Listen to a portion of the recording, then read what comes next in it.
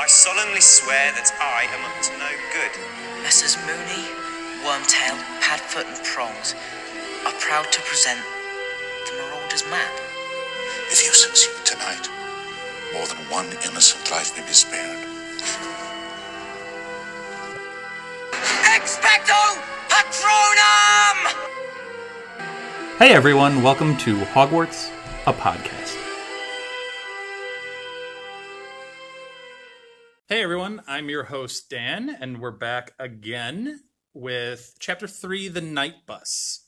We have Molly here. Hello, everybody. I did want to get your opinion before we dive into Chapter 3. I wanted to kind of go back to Chapter 2, because I'm sure you have a lot of thoughts on a certain character who was the focal point of that chapter. Yeah, Aunt Marge. She is the worst. The absolute worst. I mean, that whole entire scene and chapter with her just like makes my blood boil thinking about just what a mean person she is. Putting that nicely.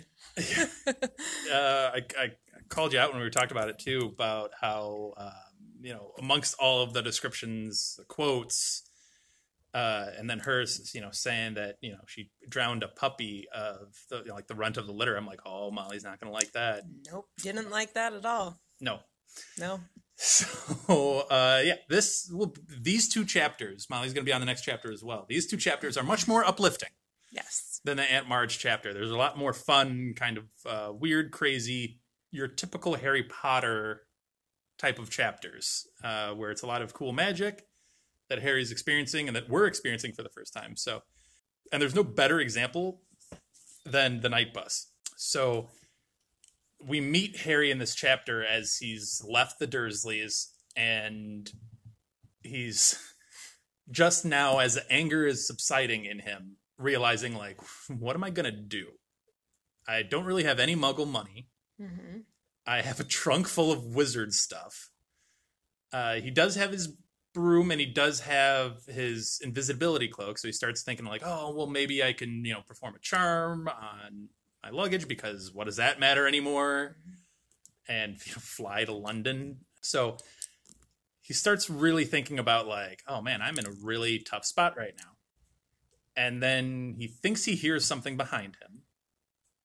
And he looks, and, when he does Lumos and light up the alleyway, he sees this, like, massive, hulking, like, black dog-like thing. Mm-hmm. Not Odin. No. But in the alleyway, and he kind of gets knocked back, slips back, and his wand kind of goes into the street or whatever. And this, I think they call it, like, violently purple bus appears. Yeah. And we meet the Night Bus for the first time. Yeah, we do. And the people working the Night Bus are Stan Shunpike and Ernie Prang. Mm-hmm. Stan, I think every Harry Potter fan knows pretty well. But Ernie Prang is a good trivia question somewhere in there. Yeah. That's a little bit of a deeper dive. But I just think it's the idea of the Night Bus in general, because Stan kind of explains it a little bit, is such a cool idea. Oh, yeah. To just appear to any stranded witch or wizard, mm-hmm. wherever, as long as it's on land. Mm-hmm. It's very cool. Like, just the idea, like, if you're in a pinch, this Night Bus will show up and you can go somewhere. It's pretty awesome. So I assume they mean it's just like England and Scotland, right? Like, and Wales. Like, it's just like that island, right? Yeah. Because you can't, like. Yeah. So I just like. It does make me wonder though about the magic of it, because are they like teleporting? They're not strictly driving, clearly. No, it's kind of like, but that's kind of like what I love about it, is it's just so chaotic. Like, you don't really know what the heck is going on. Yeah. The magic in it is very different from anything that we've seen so far through 2 books. Right. And not just, like, obviously the mechanics of the Night Bus, but you walk inside, and immediately Harry notices the difference between what the night bus is and a regular bus because there's beds instead of seats. Yeah.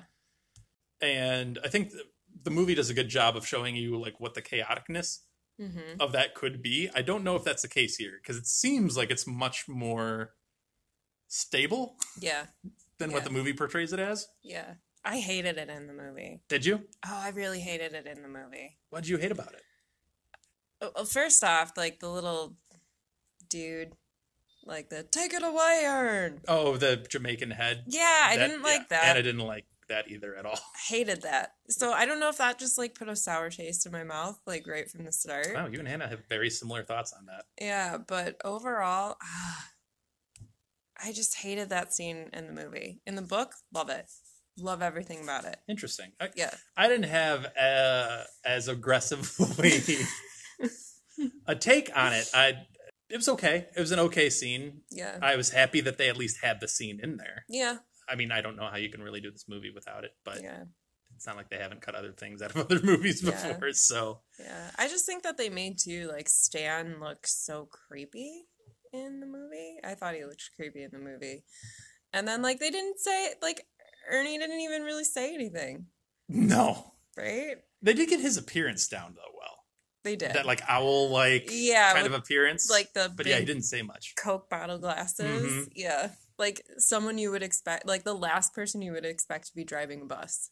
Yes, exactly. Is he part of this magic of it in some way? I wonder. Also, how does time work on the bus? Yeah. Like, are they just picking up stranded witches and wizards like 24/7? Do they have time to just take a break? Is this just strictly a night thing? Like, I don't know, like, how that works. how the timing of the bus works. Also, you're getting, again, you could be teleporting of some sort, but going from like London to Wales to like some other place. Right. Could take a good amount of time. So there is that. Yeah. Also, too, I want to know, like, if there's like a take a number quality to it. Like, how do you decide who gets dropped off first? Or, you know, because if it's all over the place, are they going by like who they picked up first? Or are you closest to, like, did they just happen to be in this Right. part of the country? right? Because it seems silly, like if you're this close to this place, but then, oh, no, we're going to travel way over to the other side of the country. So that'd be interesting to know.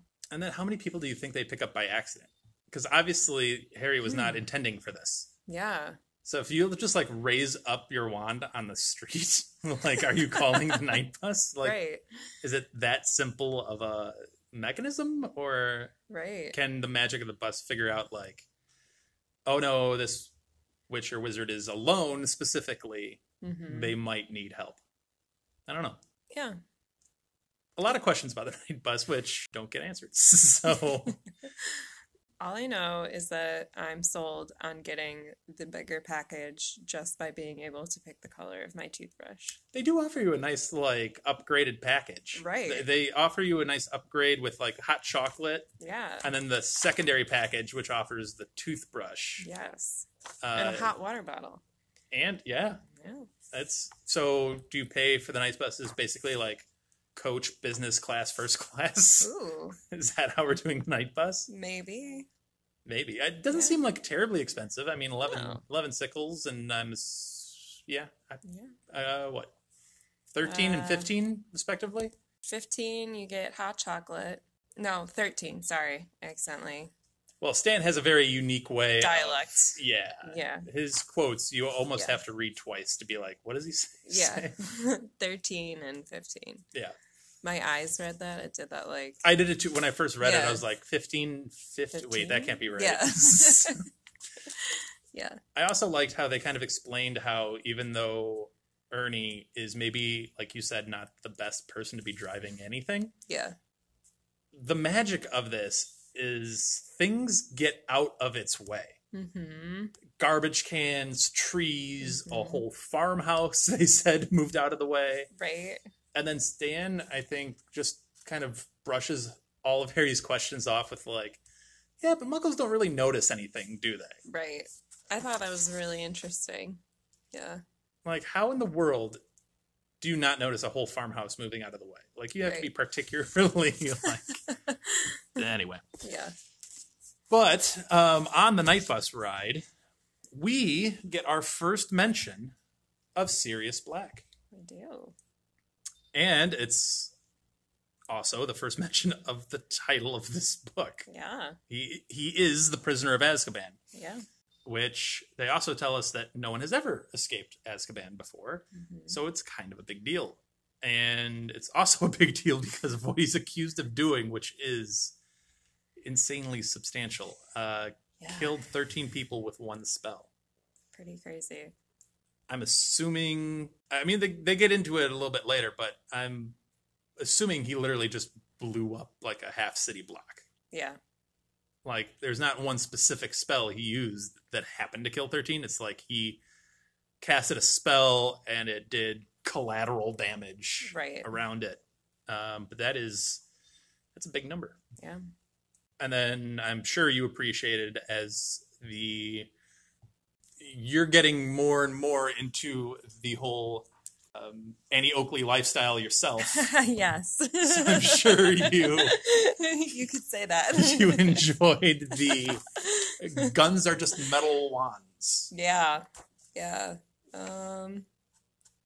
Interesting comment for sure. Because while I am an Annie Oakley, being an Annie Oakley and becoming an Annie Oakley, you have to have a certain kind of respect for the things that you're handling. Oh yeah, absolutely. So, yeah, that exists too in the wizarding world. I just encourage you, next time you go to the range or you're out hunting, please don't flourish the gun saying Expelliarmus or something God. like that. Definitely not. Definitely not. There is a lot of respect you're handling. So, yeah. Now I just have that image in my head of you doing that. Right. But anyway, so no flagging of people, no shooting, no things I can't see beyond. Oh man. So yeah. Eventually Harry comes to a stop after everybody else has left the night bus and it's just him, Stan, and Ernie. He finally makes his way to London and someone there is already waiting for him. You have the Minister of Magic greeting Harry after Harry's like just spending his last few moments being like, all right, I get to do this, and then I could, fill up at Gringotts, and then I could just disappear. Mm-hmm. And that lasted all of like 30 seconds before Fudge taps him on the shoulder. And you have this interaction between Harry and Fudge, which I think is really, really interesting. Yeah. And I kind of want to delve a little bit more into it in the spoiler section, just, as far as Fudge's role and everything. Yeah. But they get into this whole discussion about Fudge just basically brushing this away, being like, oh, no, we had people from the accidental magic reversal department. Yeah. Just stop by, and they punctured her, is what they said. Right?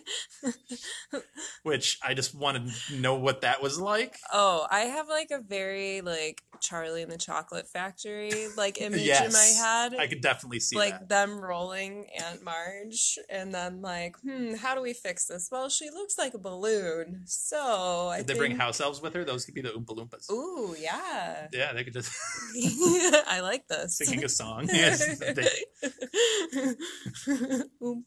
you must sing while we do this.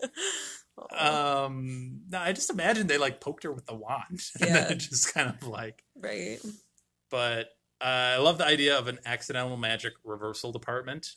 I'm imagining they're most frequently used in the 11-year-old and younger kind of list, sure. where kids don't necessarily even know what they're doing on a frequent basis. But Fudge just essentially waves everything off. And it's like, no, you're fine. This is totally fine. We're just happy we found you. Why did you do that? Why did you run off? Yeah. And Harry's trying to explain to him, dude, the Dursleys are awful. I don't want to go back there. Yeah.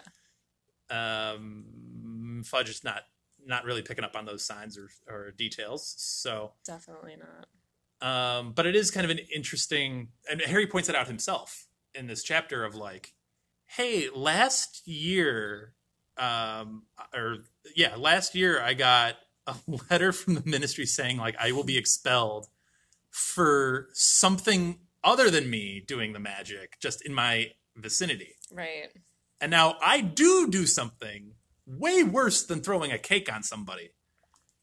And I'm totally like cool, not a penalty of any sort. Yeah. And Fudge got really uncomfortable with it. That interaction, even though it's only like a paragraph long or so, is really interesting and really telling as to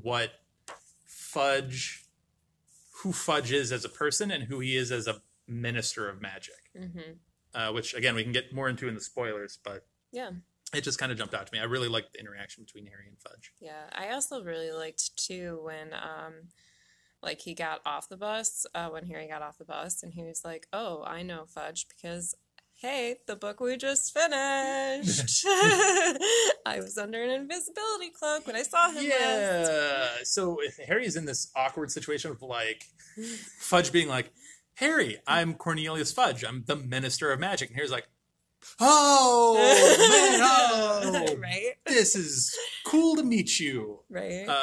That kind of, like, fake Yeah. meeting someone for the first time kind of feeling. Right. Harry played it very well. Yes. Very smooth.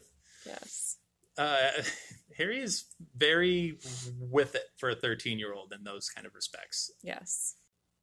and then Fudge is like, yeah, you can hang out at the Leaky Cauldron here, and you can go into Diagon Alley.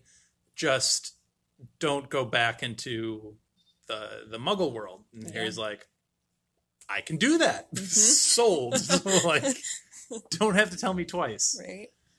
But yeah, it was just kind of an interesting meeting with Harry and Fudge that I really, really liked. Yeah. Also, too, going back, sorry, to the beginning of the book, or not book, beginning of the chapter, when Harry's like, oh my gosh, like, what am I going to do? Like, he did come up with some of his second year dumb and first year stupid, like their Yeah, I got to come up with a Logic. new third-year phrase. right? So How can I do this for $7? I got to keep coming up with them.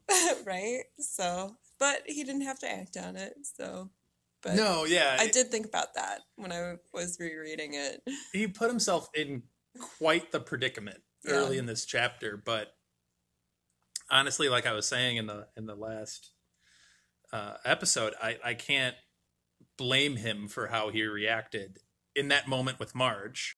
Now, Molly, you've just given me homework because now I got to figure out the third-year I know. phrase for Harry. I know. I got time before he does something truly stupid. It Right. will come, I'm sure, Right. but we'll figure it out. Right. Anyway, well, we'll probably end it here, and we will get into the spoiler section where Molly will talk about Secrets of Dumbledore, because this is the first episode that she's on since watching it. Yep. Got a non-spoiler, like yes, no, liked it, hated it? Not my favorite. Not her favorite. We'll get into more why in the spoiler section. Come on back.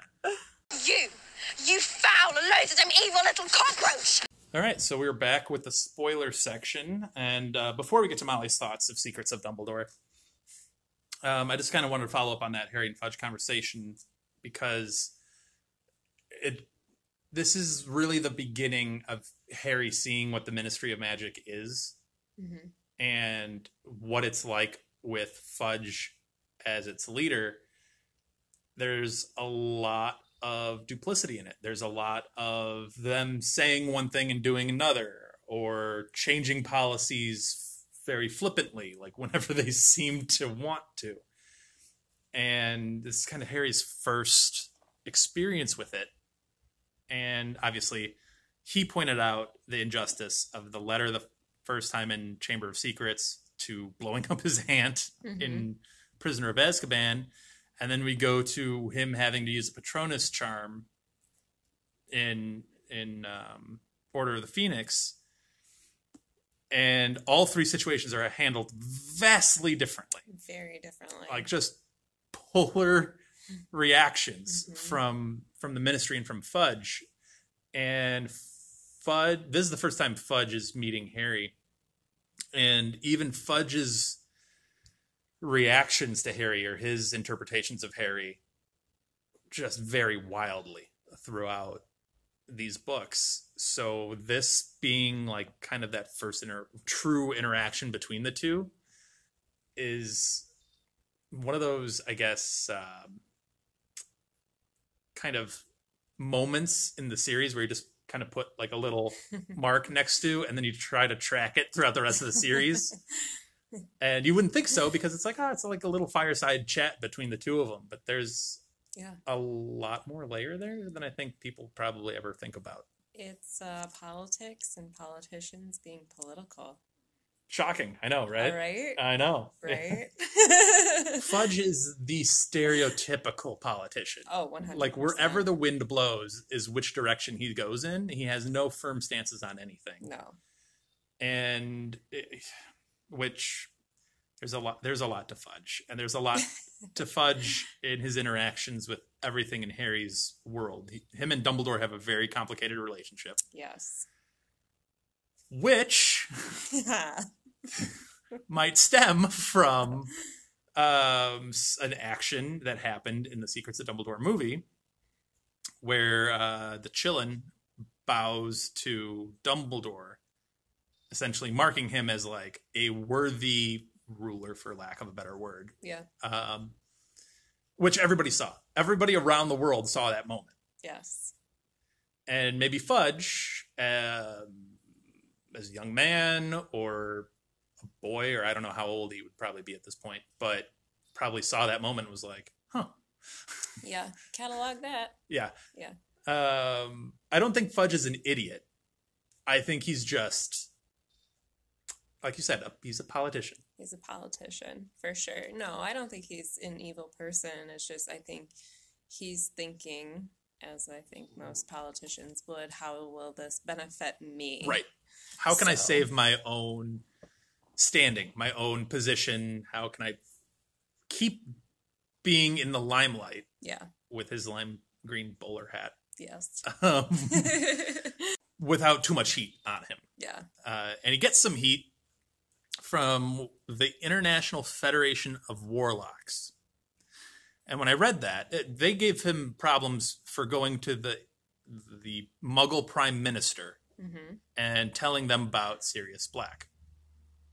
Because in their view, that would threaten the statute of secrecy if you're now saying like, hey, by the way, there's this murdering wizard on the loose. Oh, by the way, wizards. I don't know what relationship they have. We don't really know of it until like now. Yeah.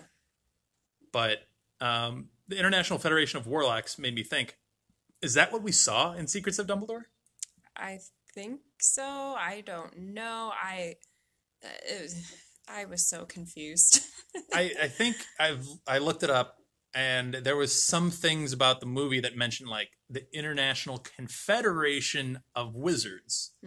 So there's some different terminology, confederation instead of federation, and wizards instead of warlocks, but I'm gonna assume they're the same thing, or they're acting as the same thing. Yeah, maybe they've gone through some name changes. Maybe maybe that's it. They wanted to be more threatening, so they went with warlocks. Right. And maybe. I don't know. Yeah. But yeah, so International Federation of Warlocks kind of scolds Fudge for going to the Muggle Prime Minister. But with that connection, I guess now we'll start off with, what were your thoughts of Secrets of Dumbledore? Oh, well, my first thought, and I told Dan this I told you this when... Yeah, we saw it together. When you finished, was the poor little Chillin. I'm there for the magical creatures. Maybe it's... Shocking. I know, right? Maybe it's the Hufflepuff in me. What about Fantastic Beasts and the Secrets of Dumbledore makes you think there's Fantastic Beasts in the movie? Right, exactly. But yeah, I feel like I'm still digesting a lot of it, because it very much reminded me of like a Dickens novel where like there were just so many characters and situations that just were thrown on you, and you're trying to figure out who the heck is who, and these people are not important and all that. I mean, there were things I liked. There were things I didn't like. Mostly didn't like, unfortunately. What were some of the things you did like, Some of the things I did like. other than the chillin'? The chillin'.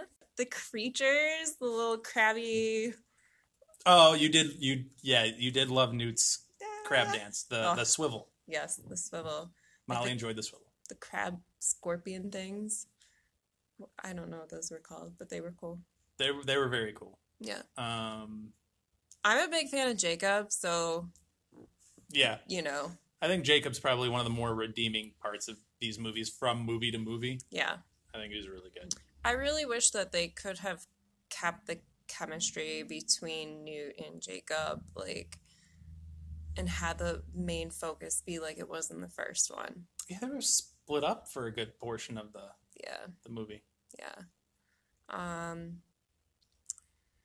Oh man. I know you had some thoughts on Queenie because we were talking a little bit before, and I know you thought Anna's comment about Queenie and Snape having similar backgrounds was interesting. Now I agree. I will say this. I agree with you, Dan. I was kind of like perturbed, maybe. I don't know. That like Queenie got her happy ending. Mm-hmm. After like, yeah, no, I'm just going to go hang out with this really dark wizard and screw you guys. But I agree with Anna, like, to a certain degree. Like, Queenie did exactly what Snape did. They're similar in terms of like being a legilimens. You know, I always had a very hard time with Snape getting this like huge redemptive like following. Like I understand what he did and that it was good, but like he was just so mean. So mean. You and Anna put me in such situations where I am forced to defend Snape. I have two thoughts on that. First of all, I don't disagree with either you or Anna. Yeah. I think it's a very apt comparison. I think it makes a lot of sense. And it should be noted that, yes, they do have very similar backgrounds in being courted by dark wizards, doing some not so wholesome activities for these dark wizards, being, you know, whatever. If Snape, we don't really know exactly a lot of what Snape particularly did for Voldy, but it wasn't anything good. We know that. Right. We do know a little bit more about Queenie's role for Grindelwald, which, again, not good. Right. I guess my thought is the difference there is with Snape, we have books worth of material for him to show that redemption arc. Fair Whether enough. you buy that redemption arc or not, that's a whole other thing. Fair enough. But we have books and we have material that show like he tried or he did something positive or he did something good to earn a little bit of a redemption. Queenie did nothing. Yeah. Which it's just a fault of the movie. Yeah. I that's my only thing. Right. Is I don't think you guys are wrong that you should compare her to Snape. It's just Snape had material to fall back on, and Queenie doesn't have any material to fall back on. Well, I feel like that's probably the most difficult thing with the last two movies. So, The Crimes of Grindelwald and, Secrets of Dumbledore is that it's presented as stuff you should know or you should have a background on this character, but you don't. So you're struggling, I think, a lot of the times with the characters that they, give you in the movies to be like, okay, I don't really know how I should feel about this because I don't really know enough about this person. Sure. I don't have background material, but... It's like if you have Deathly Hallows. Yeah. And you have the scene in the Great Hall where McGonagall fights off Snape and he flies through the window, right? Right.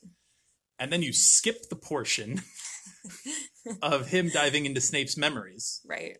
You forget that completely. Just edit that out. And then you skip to the epilogue and Harry's like, I'm going to name you Albus Severus for the two bravest men. you're like, wait a minute, did I miss something? Exactly. Like, that's what you're doing with Queenie, and that's the only thing that Yeah. Neither of you are wrong, and you're very, very right. Yeah. It's just the difference is Snape has his moments, Right. Queenie doesn't, Right. and it's like, why are we Yeah. so happy? I don't get it. I do very much enjoy in these movies, though, getting to see the different wizard worlds in the different countries. Oh yeah, That is very cool. I love being able to see that. yeah, I agree.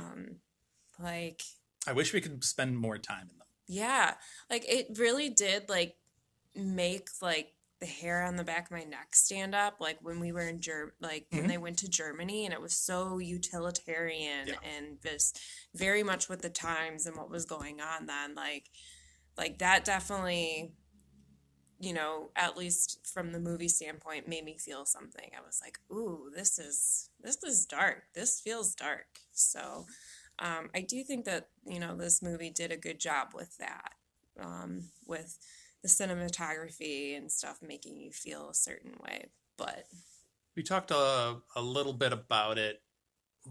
You know, me and Anna wanting to see what like Egyptian wizards were like, yeah, or are like, yeah, and because of the cool magic that they seem to have put on a lot of their pyramids and tombs and stuff like that. But you could expand that out to like Santos. Everybody seems to love Santos in this movie. And you see when she's officially selected, you know, Brazil goes crazy. I would love to see Brazilian magic. Right. I think that'd be really, really cool. Right. Even with that said, Dan, like, because of the movies and how many characters there were, like, even when you said Santos for a second, you had to think about it until I was mentioned. Like, wait, huh? Who? Who again? Yeah, and she's barely in the movie, but ends up right. getting the Chillin to. That's a whole conversation. Is like who the Chillin should and should not have bowed to is a whole conversation. Yeah, I will say this though, like, I'm gonna come to the defense of Dumbledore, like, because we have that whole discussion of who is worse, right? Voldy or, you know, Grindelwald. I think, which, you know, you can see this with like cult leaders and everything. I think Grindelwald got Dumbledore at a very vulnerable time when they were young. I think that, you know, yeah, he was probably always a dangerous, conniving person, for sure. But I also think, too, that Dumbledore was at a very vulnerable point and a very still young person when they were hanging out. So I could defend Dumbledore a little bit more for his actions and falling for this, you know, this utopia, I guess, that, you know, Grindelwald was presenting to him. Here's a question I forgot to ask Anna when we were talking about that very topic. So I'll pose it to you. Yeah. Dumbledore, it's fair to say, viewed Grindelwald as an equal of sorts. Is it fair to say that he never viewed Tom Riddle the same? Ooh, that's a good question. I mean, there's layers to that because obviously he, like you just said, he grew up with Grindelwald, so they were roughly the same age. They had the same level of intelligence, so viewed as equals. Yeah. Whereas he's taught Tom Riddle. I think that I think he sees him as a equal. I mean, Voldy's a powerful wizard. He's a very powerful wizard. Absolutely. I think the thing that Dumbledore probably holds close to his chest is his experience. Okay. And his knowledge of there are other forms of magic besides what's in books, and, you know, kind of how Voldy will forget, like, oh, should have thought about the fact that Lily died for Harry, you know? So I think in that, like, that sense. Like, I think all three of those wizards, Dumbledore, Grindelwald, and Voldy, they've all pushed the boundaries of magic Yes. forward. Mm-hmm. For better, for worse. And that just goes for Dumbledore, too. For better, for Yeah. worse, he's pushed magic to its limits. But I don't know, I just feel like even though he acknowledges Voldy is powerful, Mm-hmm. he called him the most brilliant student to ever come through Hogwarts, which I guess includes Dumbledore himself. Yeah.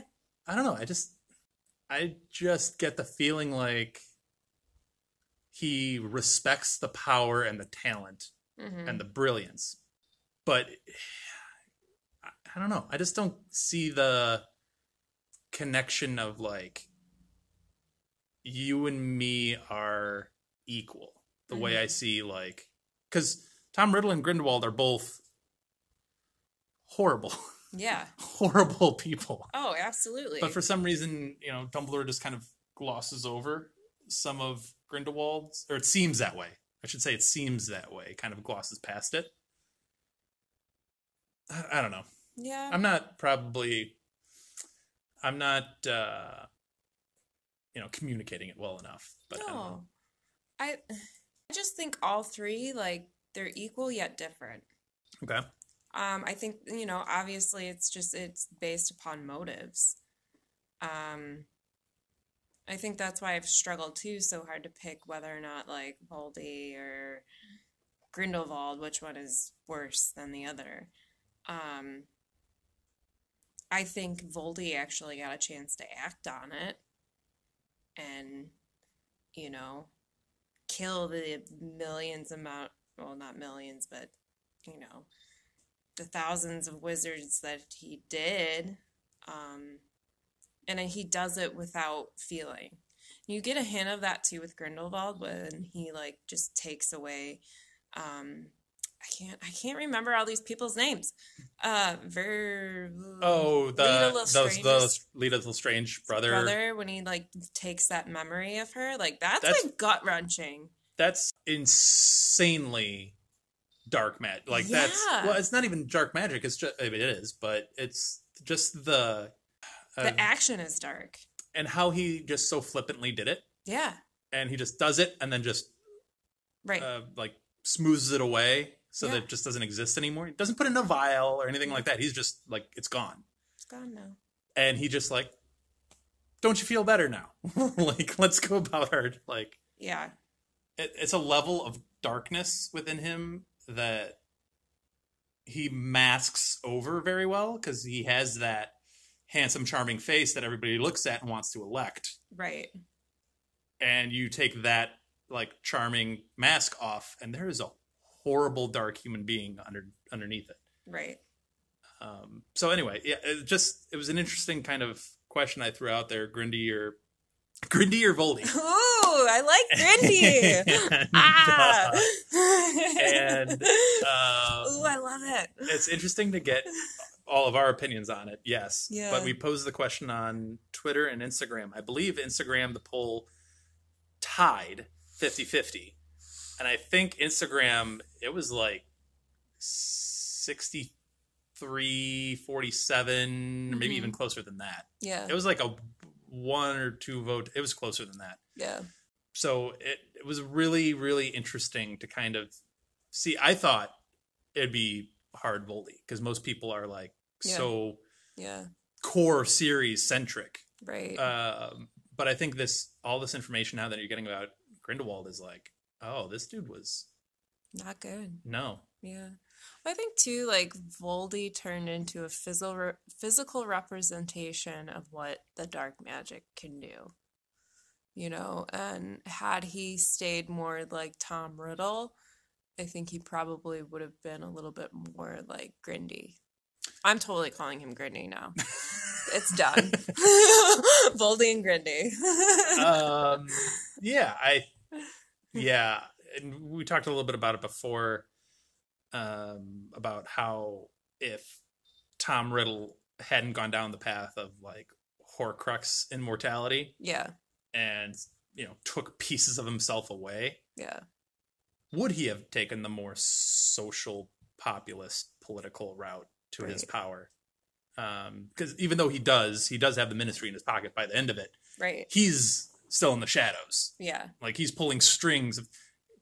He doesn't even necessarily do the Imperious curses on some of the people in the Ministry. It's all of like, the late Yaxleys of the world or whoever pulling those strings.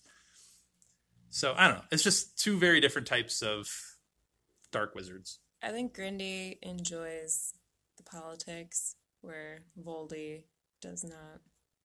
I think Voldy likes fear and Ooh, yeah. And Grindelwald likes Voldy likes mass fear, and that's how he wants to rule. Yeah. Whereas Grindy wants mass adoration. Like he just wants to convince everybody to love him, which he's very good at. Yeah. So it's just two different styles about going about it. Yeah. I think either one could have done either way. Yeah. If they were so, to choose it, but yeah. It's interesting. I think as we get further into Voldy's resurgence here, it's kind of interesting to look back now that we have way more information on Grindelwald than we ever did. Yeah. And again, whether we like it or not, all of these movies are canon. So. Yep. And on that note, we'll probably end it here. We are coming back. Molly's coming back for the next episode, which is Chapter 4, The Leaky Cauldron. So please join us for that. And like we just said, we have polls on our Twitter and on our Instagram. So check them out, interact, leave some comments, let us know what you think. And obviously we're very active on it. So leave us a comment. We'll probably comment back. And yeah, it's a fun time. So for Dan and Molly, bye. Thanks for listening. Thank you for listening to Hogwarts, a podcast. If you like what you've heard, please click the subscribe button on your preferred podcasting app and follow us on Twitter and Instagram at Hogwarts a Pod.